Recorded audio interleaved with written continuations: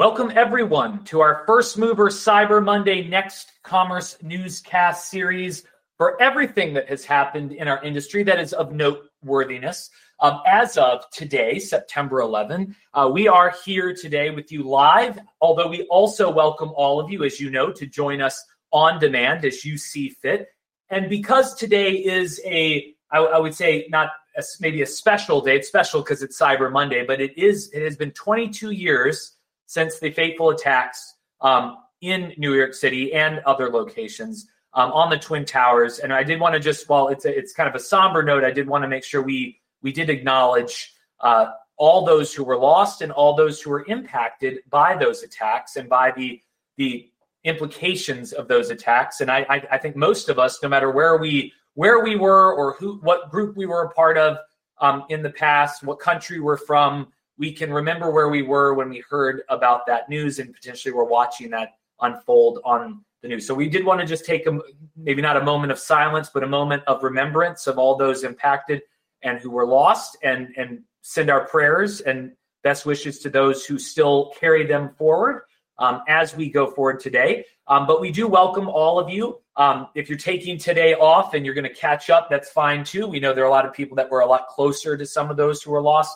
I have family who were missing in action for a while until we found out where their planes had been landed, and so I definitely can empathize and sympathize with different parts of that. But we are excited to be back with you today for everything again that's happened in the month since our August, and we had a lot of people joining us live in August, even though I was very happy for many of you to be out on vacation and holidays with your family. We welcome all of you to join us today. Lots to cover in just a short window of time. We do when we check our registration list, we constantly get new people joining our Cyber Monday series, and we realize there are a lot of new first movers to the first mover community. They're not necessarily new first movers, but they might be new to our first mover family. We are First Mover. We are your satellite center of excellence for next commerce education and change management. We do everything from public free events like Cyber Monday and many other events. We'll mention the ones coming up even tomorrow and later this month in just a moment. But we put on public events to help democratize great knowledge for broader audiences, as well as the Jedi Knights out there, like many of you who are leading the charge. We do custom trainings and certifications for your organizations, your advanced practitioners, your executives, you name it. We've done programs for over 80 different CPGs globally, locally, expert, novice, multi-part, just a plug-in immersion, you name it. We're here to help you with that. And then we do a ton of advisory, consulting, capability support, temp services, really, again, as a true center of excellence to plug into your own COE or to help fill in a gap if you don't have a COE, to help you get what needs to get done so you can keep leading that change internally. And so if you need any help, officially or unofficially at any time, even if it's just career support or recommendations, we're here to help. It's not about these two ugly mugs here on the slide, but we are first movers behind you as first movers, and it takes one to know one. So you'll hear our voices today. My name is Chris Perry. I'm the Chief Learning Officer and a fellow co-founder here at First Mover. Been in the trenches leading e-commerce across Reckitt, Wellness, and Kellogg's before also working with a ton of other wonderful brands while I was at Edge by Essential. Before co-founding First Mover, I couldn't do any of this without my business partner in crime, Oscar Koszubski, our Chief Growth Officer, fellow co-founder, who, as he always likes to say, has been in the digital space for 2 decades, but also led e-commerce across a lot of our peer companies out there at KC, Mondelez, and Kellogg's. So all of this is to say that when you hear us geek out on anything in the e-commerce space at Cyber Monday series or otherwise, we're coming from a place of knowing where you've been, where you're going, and are here to help you, again, whether it be through this series or other services we can provide. Again, informal or formal, we're here to support you at all times. Now, Cyber Monday is just one of many industry events or event series that we put on. It's our most regular one, even though we've got a new one coming out in just 2 weeks. We'll have some announcements on that on AI within the retail space. So we're excited to launch a monthly podcast, webcast like Cyber Monday for you. All of you want to geek out on how that's going to kind of implicate our careers and our companies. So more to come there, but those are free, and they're really to inform you as well as to have guests on to keep things fresh. But we also have a lot of other strategy-focused, retailer-focused events to help make sure everyone gets the latest and greatest strategies from whatever angle of the space that we're in. So we've done events that year to date on Kroger, on Walmart, on Instacart.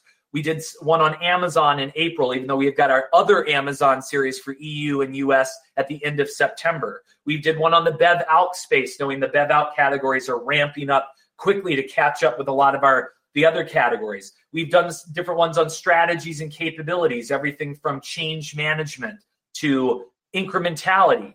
We actually have our third in our series, even though you won't miss anything if you missed the first two earlier this year. We've got our Smarter Growth event tomorrow at 12 noon Eastern. You can sign up again for free and get the recordings if you can't join us live.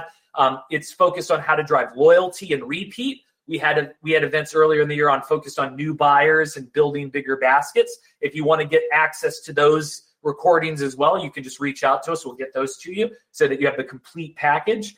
And then we have had a lot of future of events where we talk about what's coming next. But when we say next, not like 20 years from now, you don't need to do anything about it today. Like what's coming next, like tomorrow, so that you can go take action for your organization today. And those are our future of content, future of measurement, future of engagement. We got a lot more in store for you. And we know that the end of the year is coming fast. So we got Oscar and I were just talking about that today, laying out our 2024 plan for you so that you can go and sign up for any or all of these in advance, save your seats. You might as well. They're free for all brand manufacturers and anybody in between. So if for any reason you can't sign in for free, reach out to us. We do have an agency ticket as well. We'd love to have those folks join us too. But it's free for brands or anybody in between roles as you may be transitioning. So just reach out to us anytime. One other cool factor, and you're earning points for this already or hours for this already, is our free Next Commerce Leadership Certification Program called Torch. We launched this at the end of last year to celebrate learning over time, which most people do not get credit for. They get credit for doing one specific learning experience. So if you have not earned your badge or been with us before, you're earning your first badge, your Ember Red Badge, today. If you've been with us, like many of you I know are joining us today, you are earning very valuable hours towards the next badge and some of the perks that come at the very top of our Polaris and Sirius levels. So we are tracking live learning because we can track that you attended. If you have attended on demand by watching the video of any of our events, you can claim the credit. We'll put it right in and it'll count ongoing. And if you just want to check out what your badge level is, if you have one but don't know if you're already earning the next one, reach out to us at torch@firstmover.com. That'll come to all of us. We'll get right back to you. If you don't have your badge yet, but you think you've attended before, you have one waiting for you, and we'd love to get it to you. So there are no catches, there's no spam, there's no nothing, just badge communication so you can get share this out on LinkedIn, make your mom and dad proud, and we will be adding some additional ways you can earn hours towards these levels as we go forward, including you can actually already claim credit for anything you might have done through a custom training. If you've had the pleasure of listening to me train you internally at any organization, we would love to give you credit for those hours as well. So I already see an email coming in from someone now. So torch@firstmover.com will get you your badge or an update on your badge, whatever you would like. But let's get into today's content. We got a number of headlines or trends of headlines that we've seen because there's often a few that go together into kind of a theme. All of our news is framed around what we like to call our Next Commerce News flywheel. This will probably morph over time, but to date, we see a lot of things fall into either just kind of an overall digital is driving and influencing bucket to how that affects the shelf shrinking as the store evolves and as more and more people shift online and are engaging the above the fold shelf a little bit more aggressively, if not, maybe not even engaging with the shelf anymore with ChatGPT and predictive commerce, kind of starting to rise. As the shelf shrinks, we actually have more competition online, so rivalry is rising. There are all these commercial ecosystems. There's digitally native brands. There's private brands and exclusives, emerging platforms, and so we try to, and those all continue to help fuel more digital drive, right? So all of these, you'll see kind of news often feeds into a lot of buckets, but they sit in each one, and it helps to see how the story spins this flywheel, because you might see one headline and kind of not blink twice at it on LinkedIn. But when you see how it fits in, you'll see, that's feeding another trend. And maybe this is a bigger and more of an imperative than I thought before. So with that, we're going to kick off with our Digital is Driving kind of little mini segment here. Some new, and it's always cool to see these stats come out, because you don't see maybe often enough the benchmarking of who's winning in each space in e-commerce beyond the obvious of like an Amazon winning maybe overall in some of its lead markets. But a new report from Brick Meets Click, which is partners with Mercatus, to put out these industry kind of updates based on survey results and other panel data they have, actually just updated as of Q2 of 2023, that Walmart continues to lead with the largest share of online grocery sales, hitting a record high for them. This chart you'll see if you're listening to us, you'll be able to get access to these slides for free after. But if you're looking at this, it's almost 36% of their recorded e-grocery sales share goes to Walmart, where a little less than 30% is going to all other supermarkets. This doesn't show some of the other teased out. You can get the report, and we have the link where you can link out to the article and then link out to the report. But some of the other leading players that kind of stick out, Target has continued to grow there. I think they're at 7%.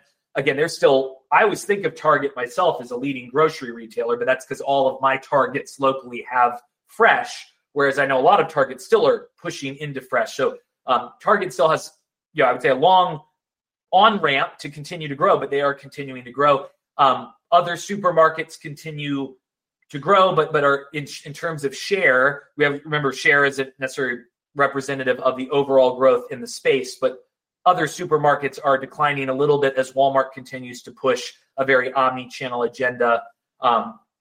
And so kind of cool to see where some of the lead players are. We know obviously Amazon Fresh continues to push behind that as well. One of the big call outs too is that Pickup was a significant share, continues to be a significant share of the e-grocery space. Not surprising. I guess it got a little bit of an uptick in recent quarters because of inflation and people kind of trading back to, I want the convenience of online, but I'm willing to save versus having it delivered to me unless I have a membership of sorts. But I do think, again, we know delivery is the long-term path of least resistance, but it's interesting, as there's still a balance in pickup, a lot of retailers are trying to figure out ways to optimize the pickup experience, including Target really rolling out their Starbucks delivery at curbside and things like that. So I think we're going to still see a lot of pickup innovation for a while, because again, pickup isn't going to go anywhere, but it is going to shift to delivery as the battle for delivery continues to go. But Oscar, what is your take on all of this? No, it's, we're doing actually a study with Circana and Profitero to looking at, dollar sales, dollar per trip, new buyers growth metrics, frequency, etc., right, across brick and mortar and as well as e-commerce. And what's interesting is that we're just looking purely at the category kind of growth, that both brick and mortar and e-commerce categories, actually, a lot of them are growing above inflation 2023 year to date. So when I was actually looking at brick and mortar, 66% of categories are actually growing above inflation. And then with e-commerce is 77% are growing over inflation, which is great news for us as an industry, right? But how they are growing, it gets super interesting, because what we are basically seeing is that in brick and mortar, the units per trip are actually increasing in brick and mortar, but they are decreasing in e-commerce. The new buyer growth metrics are actually decreasing in both brick and mortar and e-commerce for 2023, but then the frequency is completely flipped over, where frequency is massively increasing in e-commerce, but frequency is decreasing in the brick and mortar, which creates that kind of an interesting situation where people are going less to a store but buying more, but they are buying less on e-commerce but doing more frequent. So, we got to kind of dig into this a little bit just to try to understand dynamics, of course, the last milers, etc. But, the message is, definitely we're seeing still a lot of growth, in terms of all of the different categories. But how we actually going to the market in both brick and mortar and e-commerce is completely different. So we have to kind of make sure that we are pushing their right levers. Then on the flip side, if we actually look at, of course, we are constantly looking at things like what's happening in terms of, attracting some of the new buyers to franchisees. Content is always the king. Content is, of course, the currency nowadays, specifically with retailers. So few things that kind of stuck up for us this time was that, Walmart is working with BIC, with Crayola, and other, back to school brands to create experiences within Roblox for anybody that is 13 and up, which we actually think it's super interesting that Walmart, as a much more, I would say, conservative, established retailer, is really doubling into Roblox, where, trying to kind of build the future consumers there and future customers there, which is, fascinating in terms of their being able to execute this. And I honestly think it's the right way of actually testing it. Then on the flip side, Home Depot is basically doing what we know helps with the new buyer growth, which is just create specific content and content hub for new homeowners, which we know anytime, somebody is basically getting a new home, there's a lot of unknown, there's a learning curve. So we love those kind of educational aspects on retailer sides to actually help to navigate the process, just because there are so many little things to take care of it. So anytime we actually see those new buyer engagement and kind of thinking, ahead of the curve, we always kind of pay attention to this because, I remember going back to my Kimberly-Clark days, getting people actually in the maternity ward, to getting those diapers, either P&G or KC was always absolutely critical, because then you basically built on the habit and you're just creating a new habit that then becomes kind of a little bit of embedded in people's conscious. So it's much harder to break that habit later on. So we definitely like those type of experiences, and we are paying attention to them. I'll say it's cool to see both of these pieces. The Home Depot, creating a hub for content may not seem very new, but I almost feel like it's this issue of like there's so much content that even arguably Google, I don't want to say can't organize it, but it's too much. But yet there's nothing that's going to stop all the content from coming. Someone's got to figure out a way to organize it for a segment of the population, and if they can organize it and make it accessible and usable, they become, whether it's a Home Depot as a retailer or you as a brand, if you're on the brand side. So that obviously content is king and queen all the time, but that education at the right moment might be just enough content, but not too much to overwhelm. The funny thing with the Roblox thing, and I know Walmart has tested a few things and then pulled back, just being careful not to be like overtly targeting children and things like that. I mean, as all brands are trying to be very thoughtful to that. The hard part too is, and I haven't played Super Campus myself, but my kids play and I play with them on Roblox so I can stay cool as a dad. But what's interesting is like some of the most popular games like don't make any sense. And so you have to like figure out like, how do I create something that would make someone want to play? So I like the hard part. I mean, this is a challenge for any retailer or brand. How do I create something that adds entertainment value and or integrate myself into another game for entertainment value and brand equity building value without trying to force my own game? I mean, you have to test and learn, but like trying to force myself into an environment and hope people adopt me and find me equally as entertaining. So I think that's going to be a problem for everyone trying to get in. And that's why maybe it's easier for like product placement or sponsorships and things like that. But it's cool to see a Walmart take a lead, here as they have, and really try to find a way to engage with the up and coming generation that will fuel their parents' purchases, but then their own as they maybe choose Walmart in the future as they have their own disposable income. On another side for shopper engagement, we were being silly, knock who's there, AI. AI is always answering the door, but we're constantly seeing AI being integrated into both retail and or brand tools. And to be fair, this isn't all new. Some brands have been testing and learning with this for a while. The skin wellness brand Elemis partnered with a company called Perfect Core on an AI-driven skin diagnostic experience. So again, very akin in many ways to like the virtual try-on or the see this furniture in your home type experience that really engages your product to the next level. This, like many of the ones that try to diagnose, or even like, I think like, the Warby Parker type, like see your glasses on, or some of the different eyewear companies where you can see your own eyewear on your face in real time. This takes it to the next level. What if I could scan a picture of myself or a live feed of myself, and it would actually diagnose real opportunities, real issues I may be having, or confirm what that is. Hey, what is that spot? What should I do about that? So really kind of cool to see. I mean, if something can serve this diagnosis, the recommendation that comes along with it that happens to be their product becomes a very natural add to cart, even if other solutions might also be able to help. So I'm sure we will see more of this type of thing, not just skin diagnosis, but other diagnostic tools coming into play.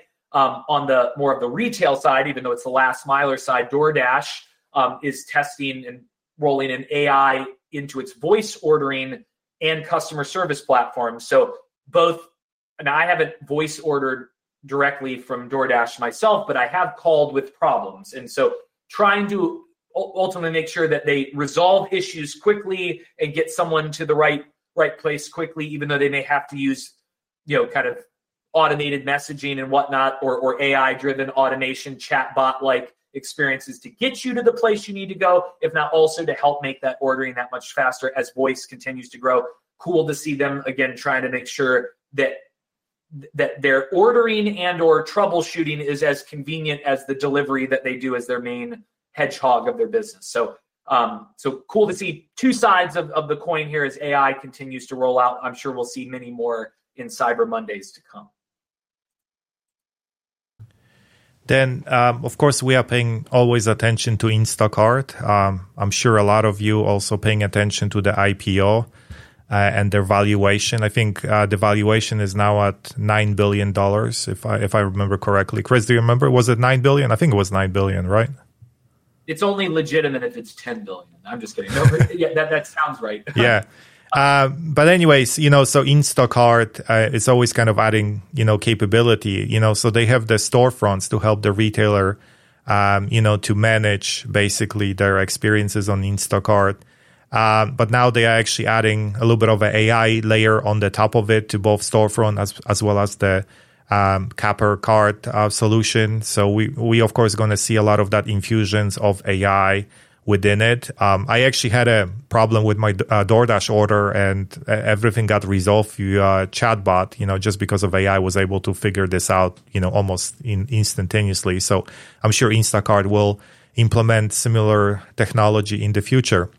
And then Giant Eagle is actually going to partner with Instacart, which is like shocking just because of Instacart has so many retailers, and there are still retailers that they haven't partnered with Instacart in 2023.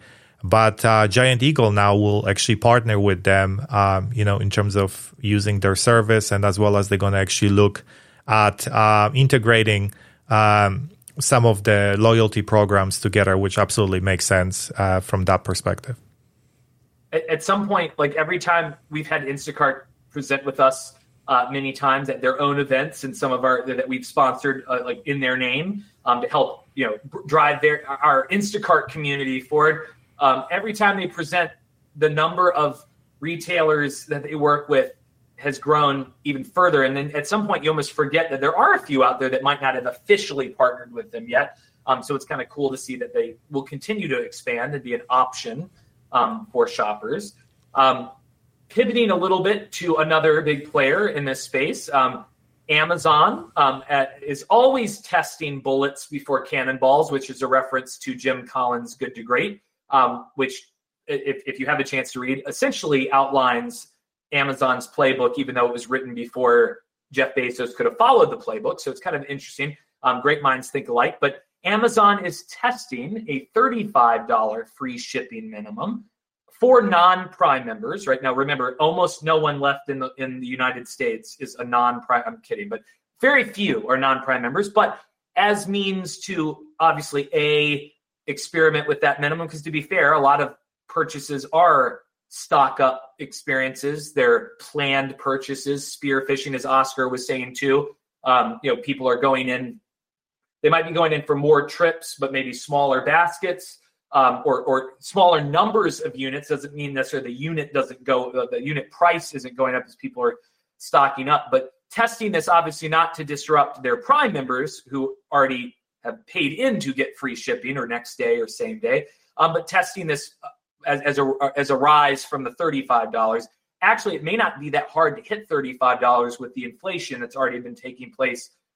So you might, I'm sure they already had some indication that the average purchase was above 30. And so it's just a small trade up for people, but it would drive more incrementality from them. It may actually drive more people into Prime, and it will help them offset some of the costs too. So just interesting to see them testing that. Another interesting, and it seems small, like when you actually look at it, like it's a great PR story. It's a very small update, but it's cool. Amazon is expanding to its second university campus with its Just Walk Out technology in a convenience store at Marymount University in Arlington, Virginia.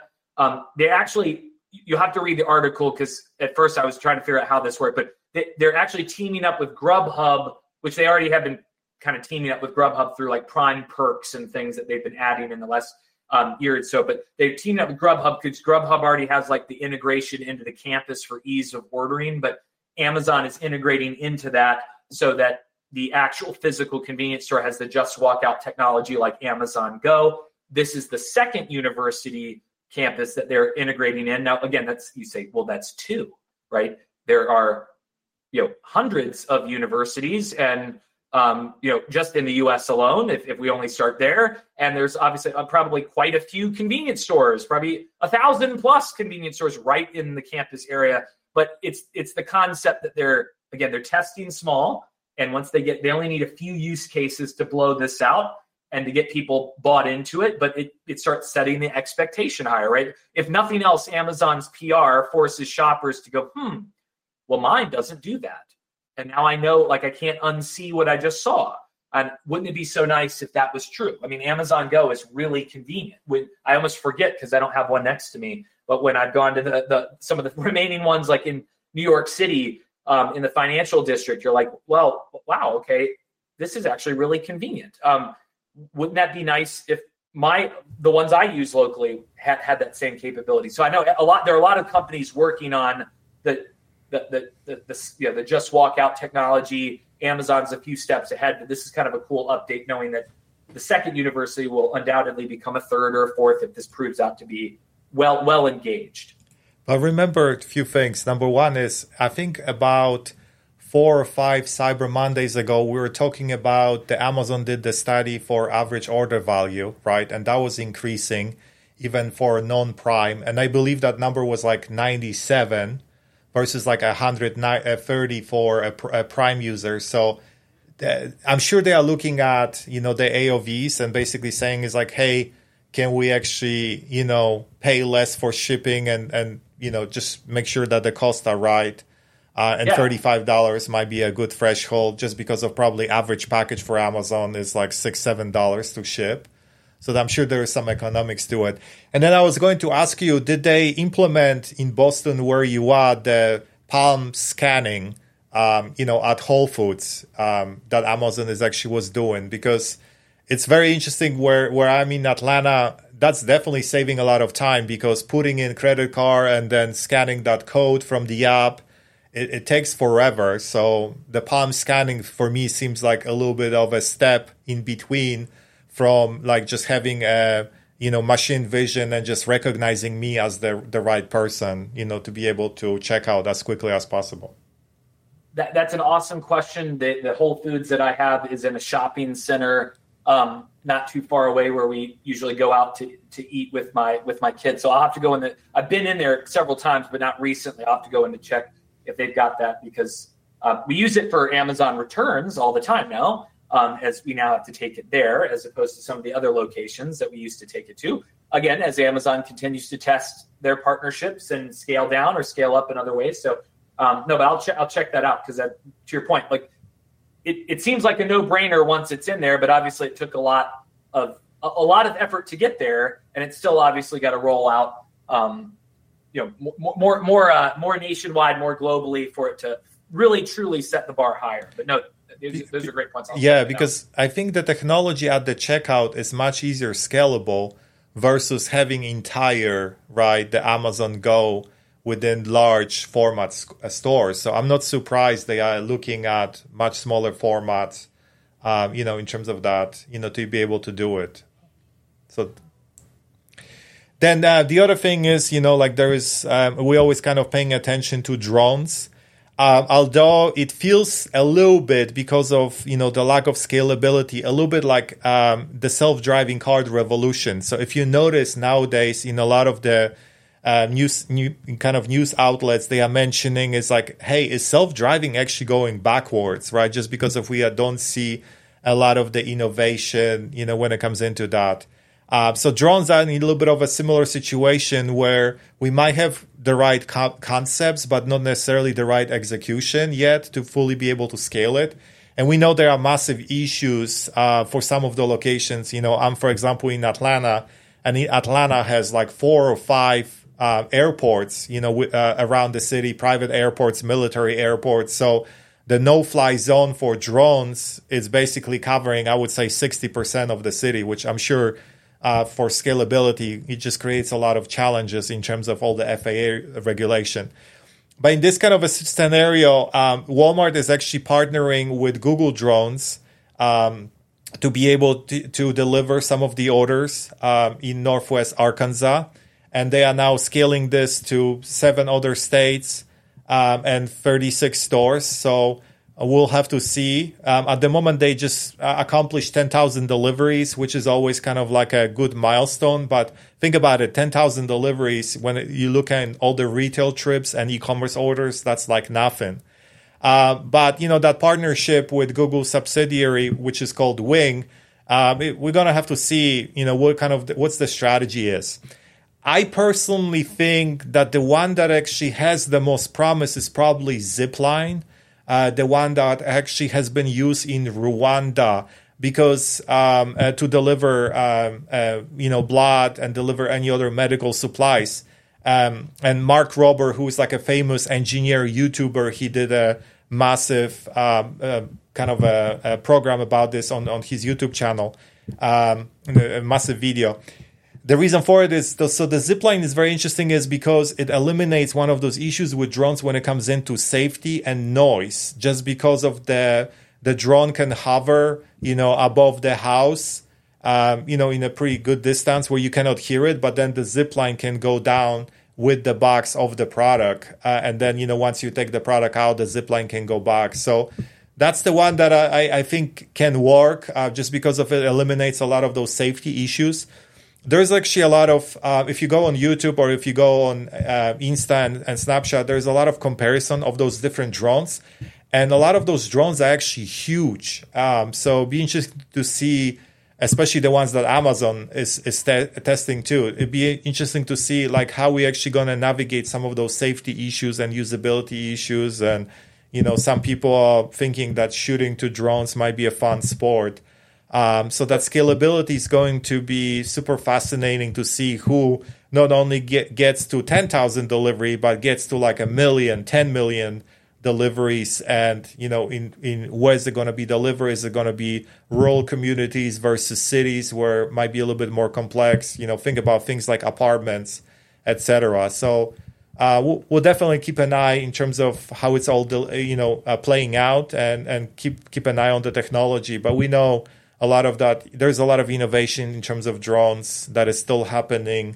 And there's a lot of innovation when it comes into AI, machine vision, which, can create much more seamless experience for all of us.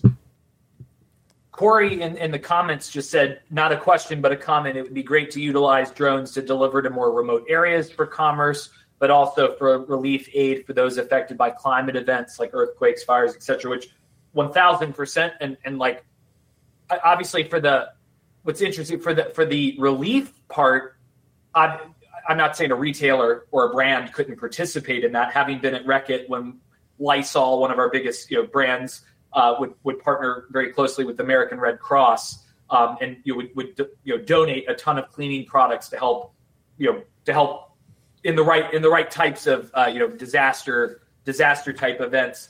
I have a lot of heart for kind of relief efforts like that. But arguably, that might be a different player than maybe the retailer themselves, even though maybe the retailer or, again, an Alphabet / Google with their Wings subsidiary would play a role in that. The remote part is really interesting from just the sheer retail.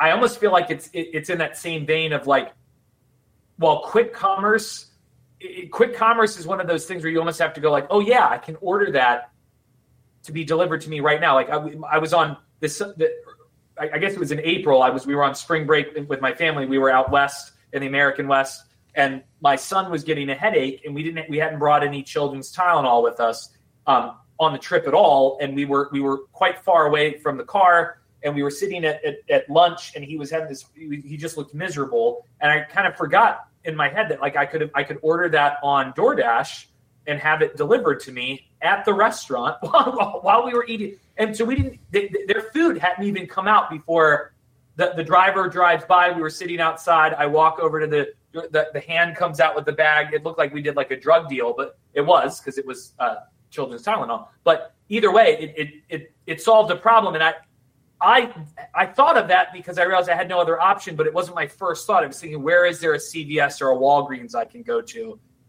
So I would see for those remote deliveries, and Oscar, your take's great too.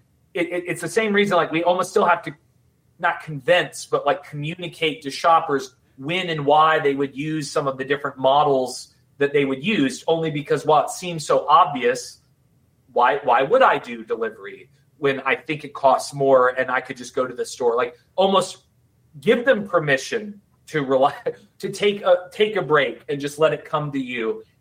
For remote areas, they might be in more of that I don't have any other options, but for that reason, I might not think of this option until it becomes available to me. So I think there's going to have to be a lot of education and like reinforcement marketing to make sure people know that they have access to this if they're in remote areas, because even for just normal items, because they wouldn't know otherwise. I don't know what your thoughts are, Oscar. Yeah, but that was a great one. I think it does make sense. I honestly think some of it is also down to economics, right, and the engineering. Because if there is a little bit of an equation, how efficient are our solar panels? Like even on, like think about it, is we have actually a situation where we're going to have even solar power cars. Aptera is going to launch next year, which will be able to recharge the car up to a 40 miles per day.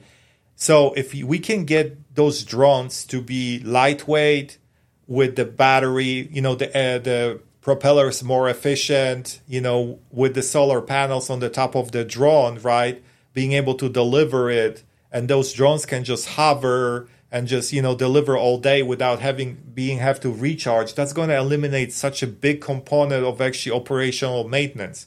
Because if you actually see what Zipline is doing at the moment is they figure it out that the most energy it takes to land the drone and to take the drone into the sky. So they are basically using a catapult system to get them up so they can actually then take over and be more efficient while they are in the air. So again, it's an engineering issue. It's a battery issue. It's more efficiently. But we know over time things are getting more and more efficient. And somebody will figure out a way to actually create much more sustainable drones in terms of they're operational, and then we can actually see change over behavior, and might be in rural, or might be, definitely the disaster relief. We also know that there is also some drones that are actually being tested for emergency situations. So let's say if there is a fire in the building, right, and you have multiple people, it's hard to get enough of fire trucks. There could be some other logistical issues. So having a little drone being able to pick you up from the fire, that could be actually very viable. And we know some of them are actually being tested. So all of that technology will keep on accelerating, and we'll have to kind of see how is that going to change. And I know sometimes, when it comes into innovation, the change is very painstaking just because think about it as when it comes into air travel, we've actually had the same technology since 60s and 70s, maybe more efficient, but it's the same jet going Mach 1, right, and not moving faster. But Now we finally actually starting to see ideas for Mach 3, Mach 5 jet, which basically would mean that you can actually fly from New York to London in less than 2 hours. So there's definitely an interesting kind of change when it comes into our approaches and our ability to execute larger projects, like more of a moonshot projects. In the world of private and exclusive brands, which we like to focus on because, again, those are not new competitors out there, but they're increasingly more powerful competitors because they're being given a lot more space on the shelf, which, as we know, is not infinite, especially the physical shelf. We've seen two that played kind of nicely in this space, and I think Target and Walmart, more than anyone, have really been pushing the private exclusive. And I don't mean like unjustly, but just driving this initiative forward. But Target, who we know at this point, it's tens and tens of these digitally native private exclusive brands, has been pushing. Target has been pushing a lot of digitally native brands into the physical store, but then they've also reinvented a lot of their own brands. So on the right side, if you're looking at our screen, their Good and Gather brand, which was their kind of relaunch of their food private brands, continues to grow in both sales and share, but they continue to fuel it. And so as of this latest quarter, they're launching their largest private brand expansion in the food and beverage category with 20 new products. That doesn't sound, again, like a ton, but 20 is quite a lot. That wasn't necessarily 20 facings. That was 20 SKUs with multiple facings on top of what they already have in a space that, yes, they're focusing, because fresh is one of the areas, as we were saying at the beginning, that they're trying to grow. But as they grow theirs, and again, their brands often don't look like private brands, but come at private value. They actually look like kind of startup specialty brands, and get that kind of review often from online. They're going to continue to gain additional share in store. That may not always go back to, obviously, the national or the global brands. So good for them to continue to differentiate. And that's been one of the big things, is Target differentiating its in-store experience, its online and in-store assortment, its services, among many other things. Again, the Starbucks partnership, the CVS partnership, the Ulta Beauty partnership, the Apple mini stores, the Disney stores from a few years ago. So they continue to reallocate space in store to other brands. And so I think we're going to see the private brand, not to mention the exclusive brand, continue to grow. So really interesting to see. But as they're heralding their own largest expansion in the food and bev space, food and bev brands just need to keep their eye out on what the implications are for them. On the other side of the mass market space, Walmart has been working over the last several years to kind of enable up-and-coming brands to join their portfolio as well. There is a personal care brand called CleanAge that was part of Walmart's pitch competition for startups, and they won the coveted Golden Ticket, which was the highest award, allowing them to launch nationwide at Walmart this month, actually. So online and in stores. So again, not that they're going to completely take over all of the personal care products and share all at once in their categories, but as Walmart lets them in on the shelf, undoubtedly on end cap and other merchandising, real estate, they command space that others might not command. And again, they're also offering, as their pitch, vegan, cruelty-free, gender-inclusive products targeted to Gen Z. So as these new brands come in, allowing the retailers to go after the next generation, sometimes the brands for the prior generations have a lot more work cut out for them because they're losing some real estate slowly but surely, but they've got to reposition. If not maintain the generations they have, they got to position for the next one and target them too. So just, this isn't necessarily bad news or good news, but this is just something to be constantly aware of, because if you haven't been in a category that's been disrupted by a growing private brand expansion or a growing number of challenger brands, it will likely come your way because someone will use their sustainability or their cause or their target audience or their digital prowess or whatever it may be, or a mix of all of those, to emerge onto the shelf in-store being the one that might be the scariest because that's where we then lose space. And we've seen a couple big brands lose some space at Target and Walmart. Even if it doesn't seem like it was all of their space, it was enough that it dented their business. And so just something to be aware of. We've got our work cut out to make sure that we stay premium and compelling and winning with both our current audience, but whatever that next audience is. And what's your opinion about, how AI and Gen AI specifically will influence a lot of those product launches? Because, yeah, no, it's a good question, Oscar. You might have another take too on this. I would imagine the first one, when you said that, the first thing that comes to my mind is the shopper experience. And if the shopper is asking for product using a Chat GPT infused or AI driven, search tool or, recipe tool or whatever it may be, it could be, depending on who you are and how far along this AI evolution, it may be that AI recommends something for you. So if I was Gen Z, it may say, for consumers like you, or based on your profile or whatnot, they may not say all of that, but they might just say, you should really check out this for this, because I know this is something you care about. You care about that cruelty-free, we all should, but obviously cruelty-free or vegan products. It may not have to be based on Gen Z, but it might loosely be based on that. So I could see some of those search tools or AI tools almost maybe prescribing the new set of products to the newer generation who might be more prone to use those tools from birth onward. I could also see, and by default, then that would arguably spin the flywheel, the proverbial flywheel, and those brands would rise to the top and be bestsellers or Amazon's choice or that popular picks as well for other people too. So AI undoubtedly will come in, but the other thing will be too is if I'll pick on Target. If Target was to weave in products, for recipes or whatnot, and they, and obviously they make sure that their products are set up in that tool, maybe not, unfairly versus other brands, but they get out ahead of doing it first. The tool might default to the products it knows it can recommend based on what goes together. And so before you even get into like the physically merchandised pieces or the digitally merchandised experiences where they might push their products into an experience. So those are some quick ones, but I don't know if you had other ones, Oscar, you were thinking of. No, I'm thinking, where it makes the most sense is maybe some much quicker ideation because, we know the reviews, the chat boards, the social media comments, etc. They've been always full of ideas of a product that, maybe Target, maybe retailers will actually look at it. It's like, hey, brands are not addressing this need.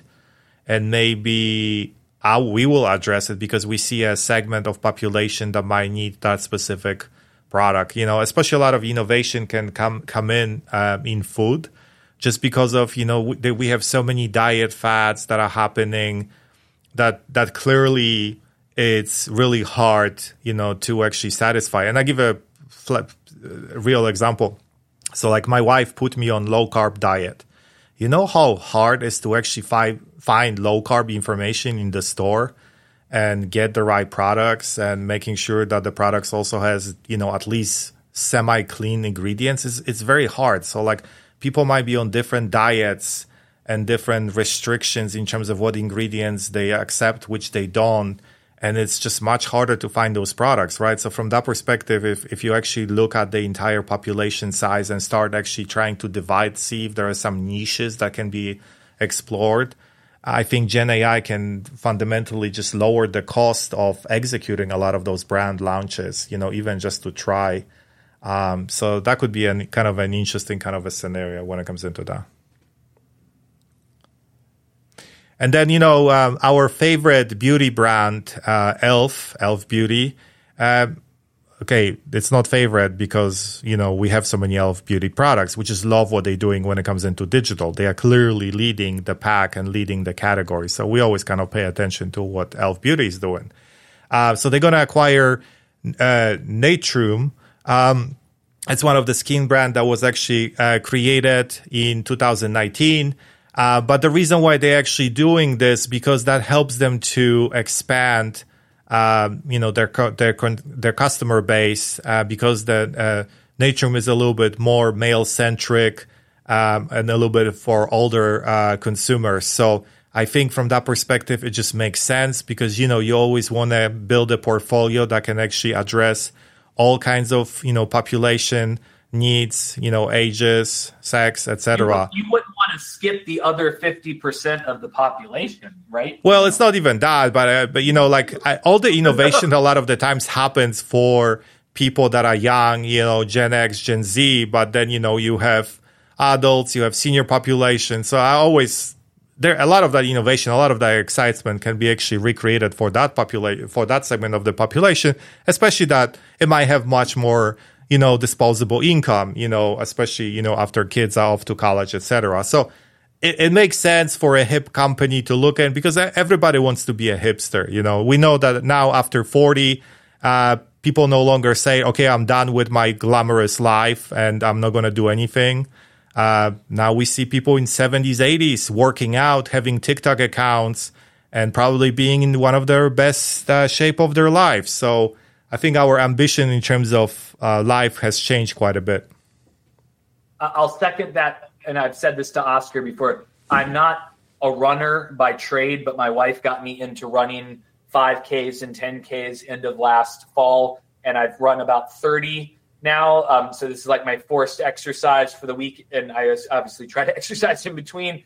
But how humbling, and I don't say this with any bias, like how humbling is it that as I like to think I'm middle-aged and on the younger side, if I can, as I run, what might be my best pace is people that could be my grandmother or grandfather, like outpace me immediately, and I never see them again because they're that fast and that powerful. So to your point, Oscar, I think that might be the runner crowd in general, but I'm very impressed by people, being young at heart and making sure they stay that way, and brands trying to cater to that too. So, last but not least, in the realm of news, we kind of bucketed this under commercial ecosystems because we know some of our favorite leading retailers are constantly building out all of their diverse business models, but enabling sellers for growth, right? So remembering that it's not all about the 1P business, it's that 3P and extended seller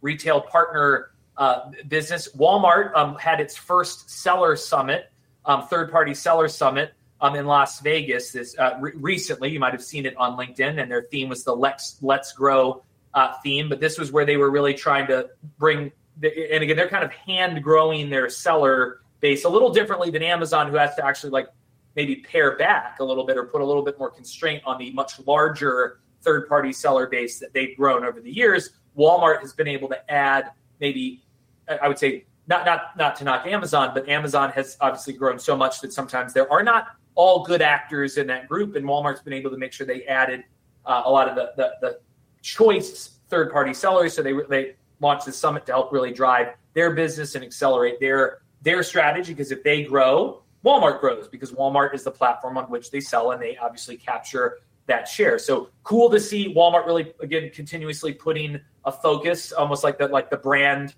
brand summits that they've had in the past, and the ad summits, focusing in on the seller side.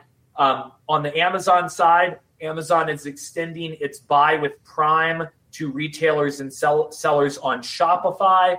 So this is essentially without having to code it into one's Shopify platform for your own, direct to consumer or retail site. You could actually have a buy with Prime app, button automatically added in. And obviously there are quite a few sellers out there who have their own sites, specialty sites on any set of categories, and then also sell through Amazon's platform. So allowing to extend the catalog freely between both platforms, this takes additional steps to enable that. So how many people are using that? I don't know, but that's a cool.